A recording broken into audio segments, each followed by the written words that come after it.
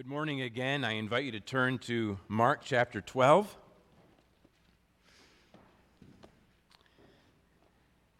If you're visiting us this morning, we welcome you here to South Paris Baptist Church. We've been traveling through the Gospel of Mark for some time now, one passage after another, and now we've arrived at the end of chapter 12, verses 35 to 44. The next 2 weeks, I'm planning on taking a break from Mark in order to address a couple of other things that are important. And then we'll have guest preachers for a few weeks and then return to the Gospel of Mark chapter 13 on September 12th. And the plan is, Lord willing, from September 12th to November 21st to complete our journey through this gospel. So let me go ahead and read Mark chapter 12, beginning in verse 35. Holy Scripture says,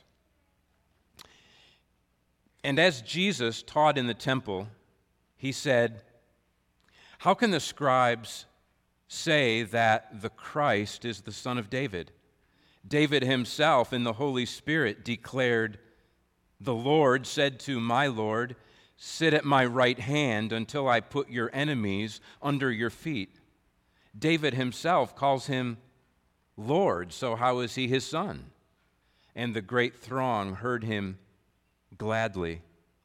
And in his teaching he said, "Beware of the scribes who like to walk around in long robes and like greetings in the marketplaces and have the best seats in the synagogues and the places of honor at feasts, who devour widows' houses and for a pretense make long prayers. They will receive the greater condemnation." And he sat down opposite the treasury and watched the people putting money into the offering box. Many rich people put in large sums, and a poor widow came and put in 2 small copper coins, which make a penny. And he called his disciples to him and said to them, "Truly I say to you, this poor widow has put in more than all those who are contributing to the offering box, for they all contributed out of their abundance. But she, out of her poverty, has put in everything she had, all she had to live on." This is God's holy word, and it is for our good. Let's pray. Father, I pray that you would indeed open our eyes, open our ears, open our hearts to understand what you are saying through this Scripture.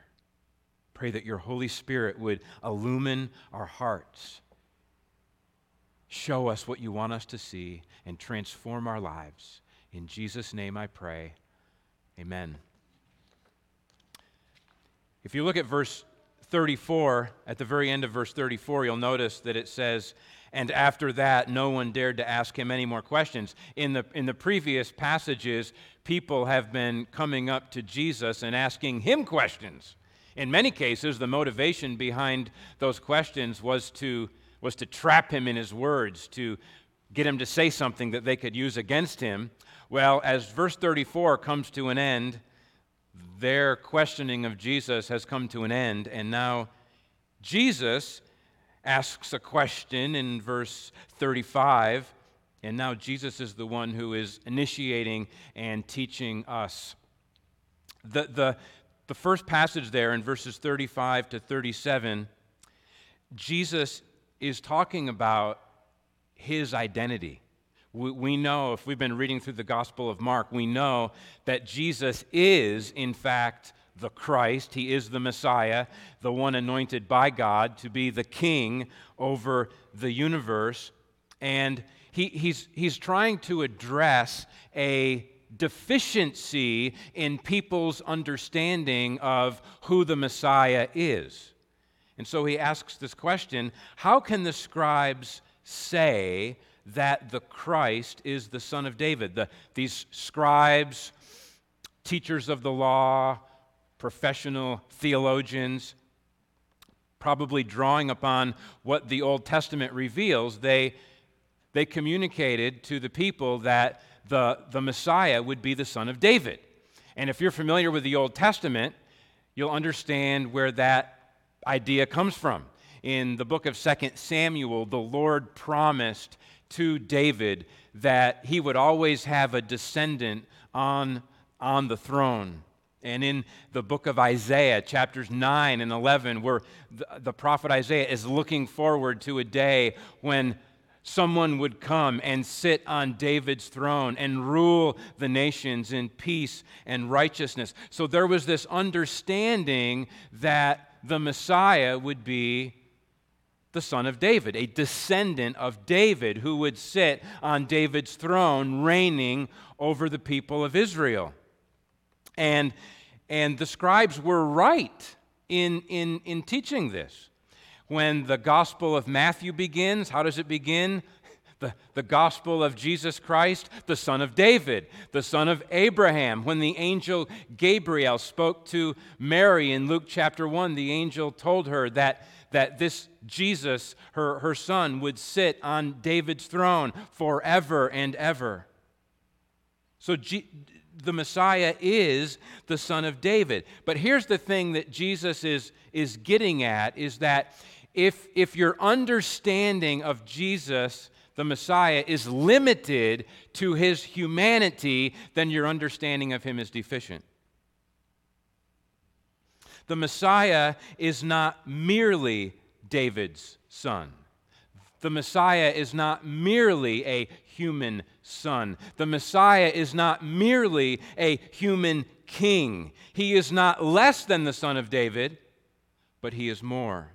He is not less than the heir to David's throne, but he is more. And this is what Jesus wants the people to be thinking about, because they understand, well, some of them understand that he's the son of David. Do you remember the blind man at the end of chapter 10?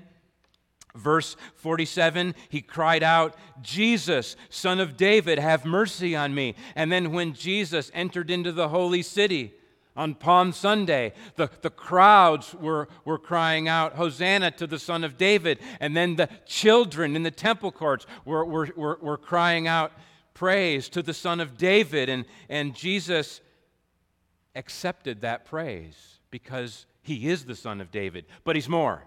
And so he goes to Psalm 110.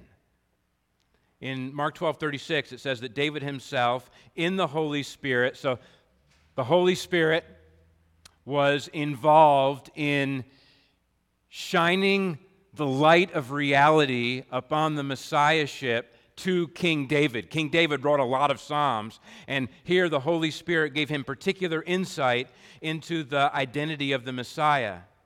It says, "The Lord," this is David writing the psalm, "the Lord said to my Lord, 'Sit at my right hand until I put your enemies under your feet.'"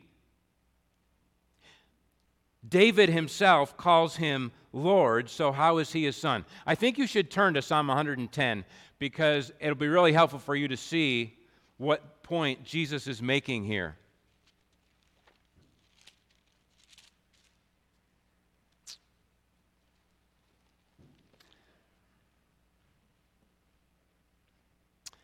If you're looking at Psalm 110, it begins the Lord, and hopefully your Bible shows the first word Lord all in caps. Okay, that means that it's translating the word Yahweh. The Lord says to my Lord. The second occurrence of Lord is not in caps; it's lowercase. It's the word Adonai, means master or Lord. So Yahweh says to my Lord, Yahweh says to my Adonai, Yahweh says to my master, "Sit at my right hand until I make your enemies your footstool." And so the question is, who is this Adonai, this Lord, this master that David is referring to? It's obviously someone other than Yahweh, the God of Abraham, Isaac, and Jacob, who redeemed the children of Israel and made them his very own covenant people. Now the God of Israel is speaking to someone else, and what Jesus is drawing up on here is that this Adonai figure, this one that David calls my Lord, is referring to the Messiah. So this is Yahweh speaking to the Lord Messiah. Sit at my right hand until I make your enemies your footstool. This is a majestic passage. I want to go through and read it because it helps to see the glory of this person that David is referring to. In verse 2, David is speaking to Adonai, to the Messiah. He says, "The Lord, Yahweh, sends forth from Zion your mighty scepter. Rule in the midst of your enemies. Your people will offer themselves freely on the day of your power in holy garments. From the womb of the morning, the dew of your youth will be yours. The Lord has sworn and will not change his mind. You are a priest forever after the order of Melchizedek." And then in verse 5, David is speaking to Yahweh about Adonai, about the Messiah. "The Lord is at your right hand. He will shatter kings on the day of his wrath. He will execute judgment among the nations, filling them with corpses. He will shatter chiefs over the wide earth. He will drink from the brook by the way. Therefore, he will lift up his head." Who is this? Who is this Adonai? He is exalted as king and ruler at Yahweh's right hand. He is an everlasting priest after the order of Melchizedek, which takes us back to Genesis chapter 14. You don't need to turn there, but the name Melchizedek means king of righteousness, and he was the king of a place called Salem, which means peace. So Adonai is the high king and the royal priest who sits at Yahweh's right hand and who rules over the kingdom of righteousness and peace. Adonai, the Messiah, is the conqueror who executes judgment over the whole world and especially on the rulers of the earth. It reminds us of Psalm 2. The end of Psalm 2 issued a warning to the rulers of the earth that they should worship the Lord and that they should kiss and do homage to the Son, to the Anointed One, to the Messiah, lest he come in anger and judge them. Well, that's what's happening in Psalm 110. All of these rulers in view here did not take refuge in the Messiah, did not do homage to the Son, and now they are destroyed. So, do you understand what Jesus is doing? He's saying, yes, a passage like 2 Samuel 7 or Isaiah chapter 9 and 11 would get you thinking that the Messiah is the son of David. But a passage like Psalm 110 tells you, wait a minute. He is more than the son of David. How is it that David refers to one of his descendants, one of his sons, who by the Holy Spirit he sees prophetically enthroned at the right hand of Yahweh? How is it that David sees his descendant on the throne and he doesn't see him as an equal? He doesn't see him as an equal who is sitting on his throne over Israel. Instead, he sees this descendant as someone greater than him, at Yahweh's right hand, ruling over the whole universe. That's the question Jesus is asking, and he doesn't answer it.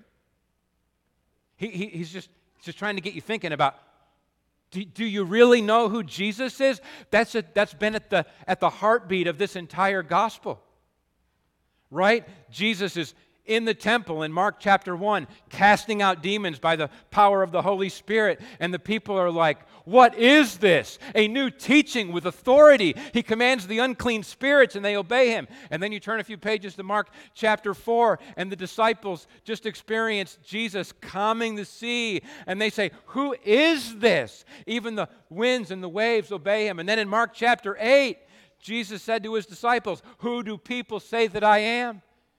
And they reported on the answer. And then he said, "Who do you say that I am?" This is the crucial issue. In verse 34 of Mark 12, Jesus had told the scribe, "You are not far from the kingdom of God." The key to entering the kingdom of God is knowing who Jesus, the Messiah, is and entrusting yourself to him. So, we need the whole picture. We need all of Scripture to give us the whole picture of who Jesus is. Yes, the Messiah is David's son according to his humanity. But the Messiah is greater than David. He's Lord over David. In fact, the Messiah is God's beloved Son, as we've seen 3 times in the Gospel of Mark. This is my beloved Son. Listen to him. Yahweh God has appointed his Son as high king, high priest, and high judge over the whole universe. David calls him my Lord. And the question is, do you call the Messiah my Lord?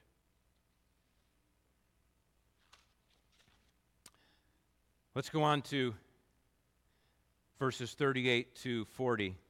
By the way, I should have given you my heading for verses 35 to 37 because there's a theme here of more than meets the eye. That's the sermon title.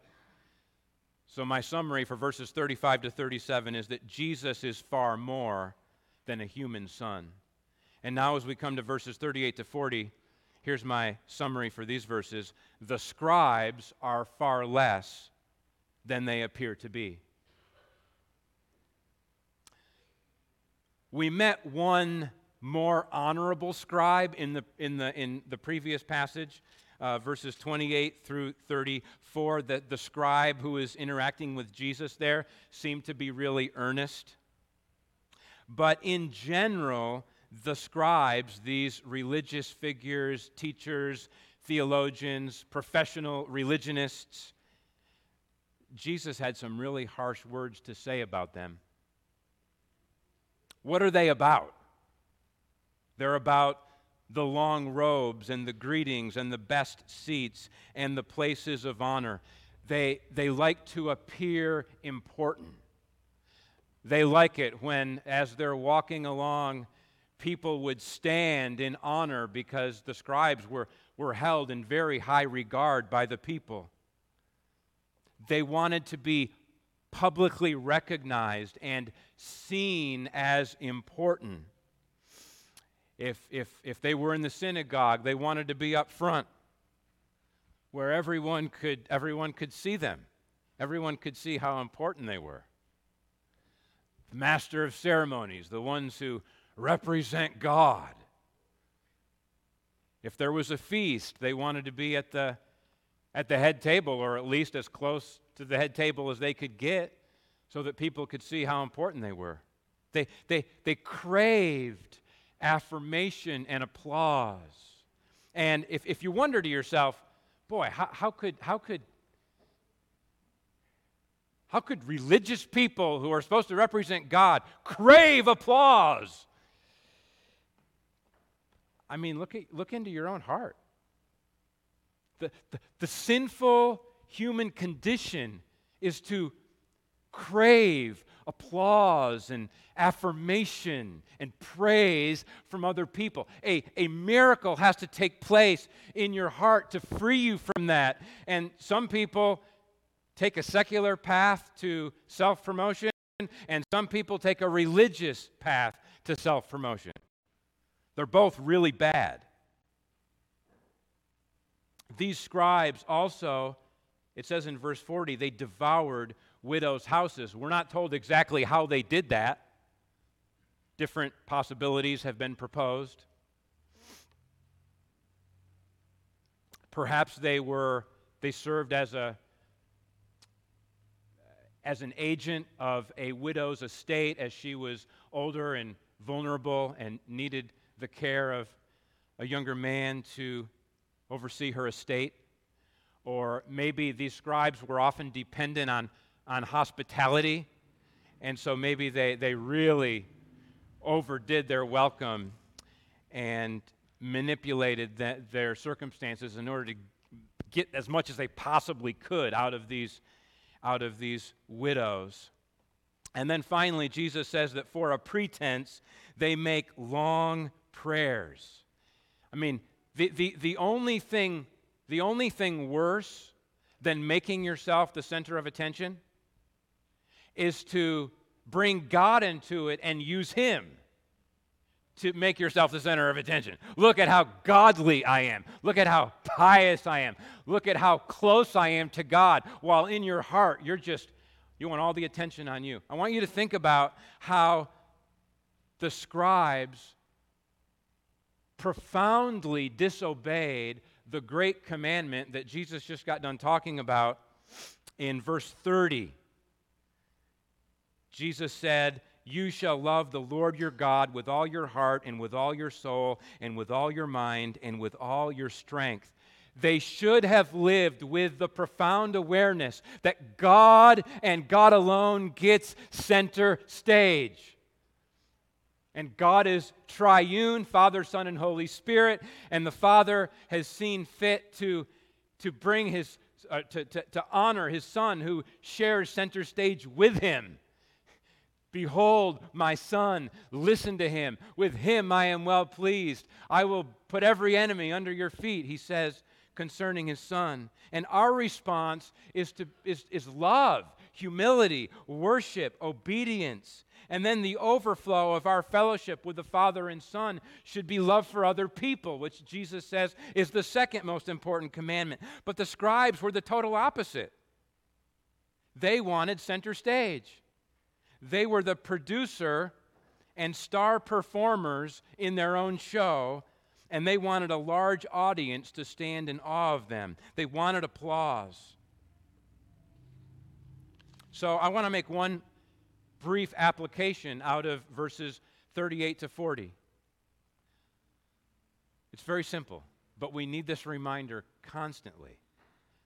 Humble yourself, because this is not your show. You are a witness, okay? You are supposed to be a witness to the main attraction. You are not the main attraction. And you betray the main attraction if you seek to redirect attention to yourself as if it's all about you. Your attitude should be the same as John the Baptist. They came to John the Baptist and said, "All of your disciples, they're leaving you and they're going over to follow Jesus." And John the Baptist thought that was wonderful. He said, "I must decrease. He must increase." So, no ostentatious dress, but simple clothing. No craving greetings, but consider others more important than yourselves. And let greetings be about warm brotherly love, not about reinforcing some pecking order. Not the best seats, not the places of honor, but the ordinary seats where ordinary people sit. Assume that you are ordinary. Remember James and John a few chapters ago. Remember how they requested the best seat and the second best seat in Jesus' kingdom administration. "Let us sit at your right hand and at your left." And Jesus said, "You don't know what you're asking. Make yourself last. Make yourself servant of all." Not devouring the vulnerable, but loving orphans and widows in their distress. Pour out your resources for the vulnerable. Don't try to enrich yourself at their expense. Not playing your prayers to a human audience, but earnestly crying out to the Lord God. No fanfare, no spotlight, no selfish ambition, no show, no press release, no awards ceremony.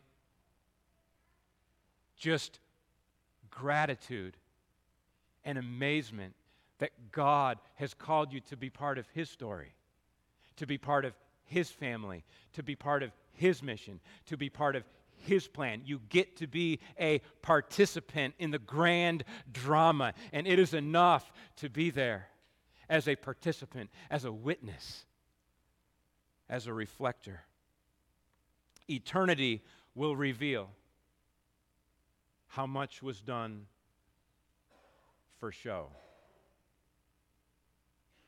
Eternity will reveal how much was done to be seen.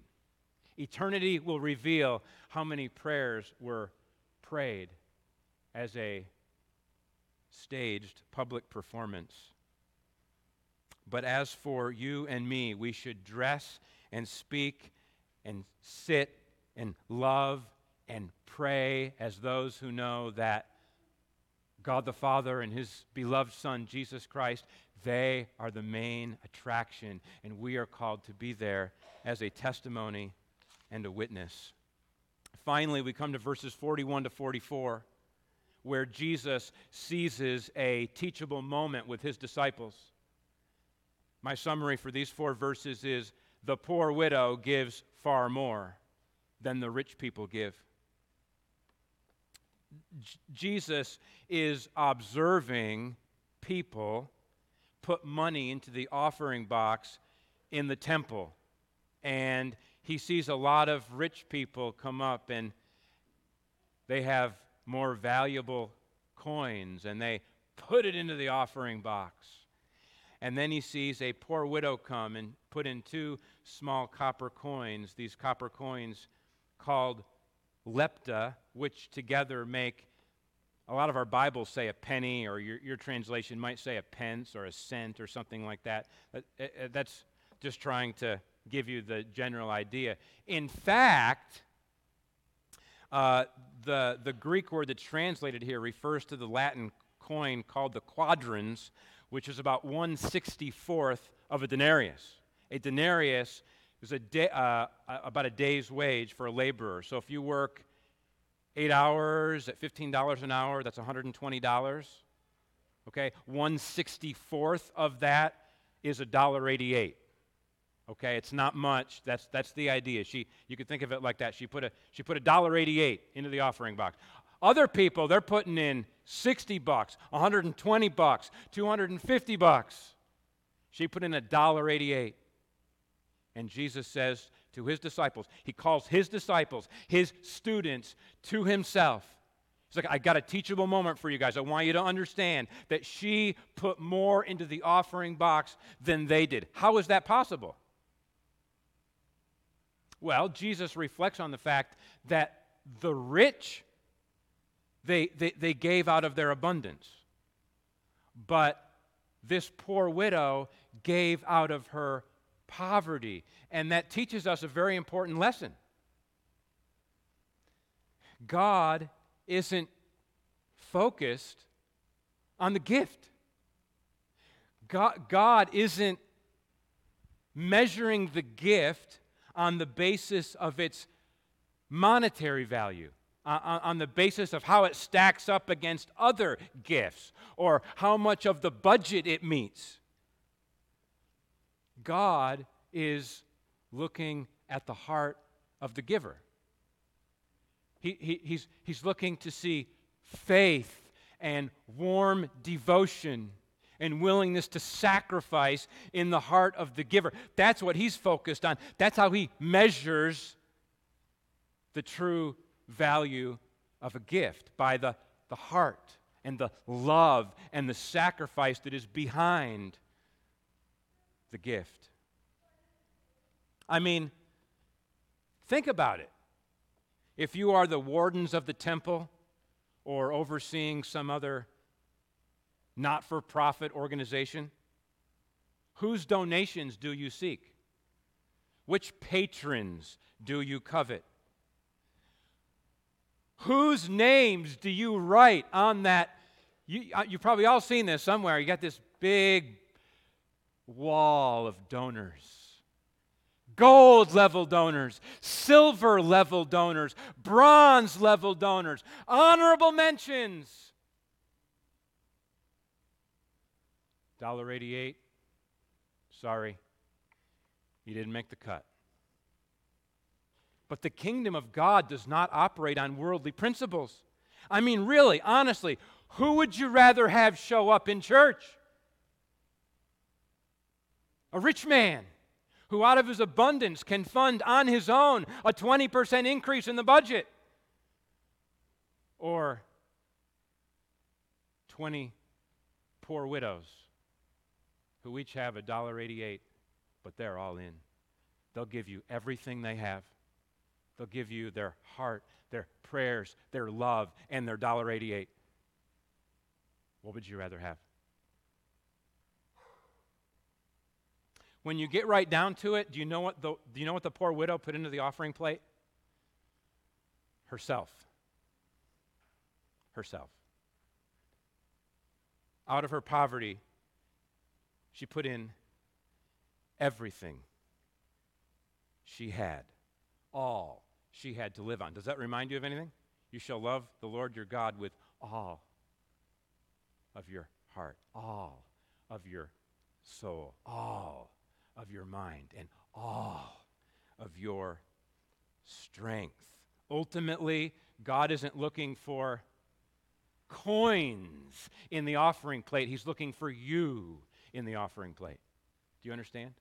Now, someone out there might be thinking, okay, what are the implications of this for how much I should actually give? This passage is not about that. This passage is not about dollar amounts or percentages or anything like that. God wants your heart. Paul told the Corinthians that he wanted them, not their stuff.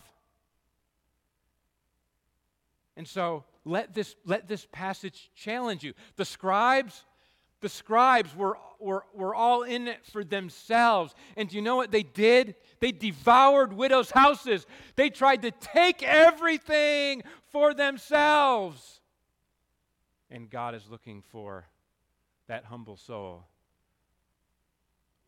who will give everything to Him because she trusts Him, because she values His kingdom, because she's totally and completely His. So let this passage challenge you to be all in, to set apart your heart for the Lord today, to take the next step of obedience today as a disciple of the Lord Jesus Christ. Brief summary of this passage. True disciples know who Jesus is. He's not only a human son, He's the Son of God. He's the high priest who loved us and laid down His life for us. True disciples are not impressed with themselves. There is nothing more insane and wicked than to come to the Lord's table impressed with yourself, impressed at your righteousness, impressed at your loveliness, impressed at your contributions. We come to the Lord's table. We come to the Lord as beggars. We come empty-handed. We have nothing to offer Him except our brokenness and our sinfulness and our need. And He laid down His life in order to meet your need, to forgive your sin, to reconcile you to God, to make you a part of His family. Finally, in response to the fact that the Lord Jesus Christ Himself gave everything, true disciples learn to give everything that they are and have in response to the greatest gift that Jesus gave. True disciples know who Jesus is. They are not impressed with themselves, and they give everything they have. Let's pray.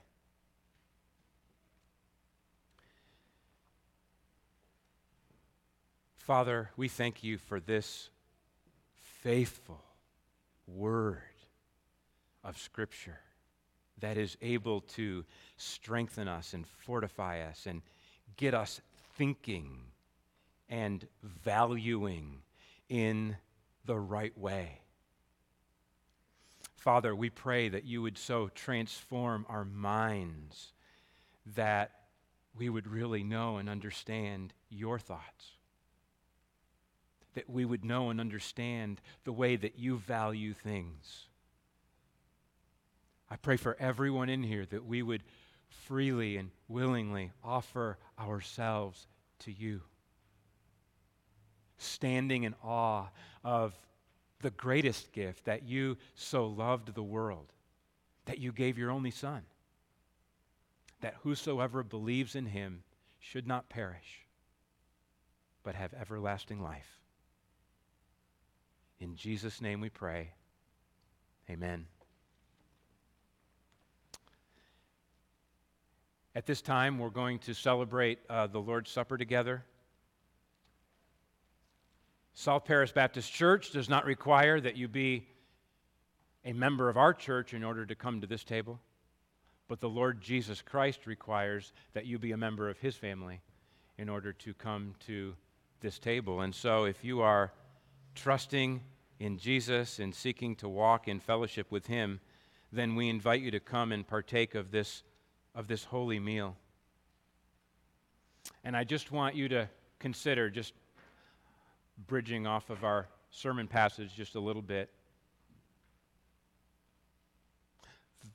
the greatest spectacle in the world to behold is not something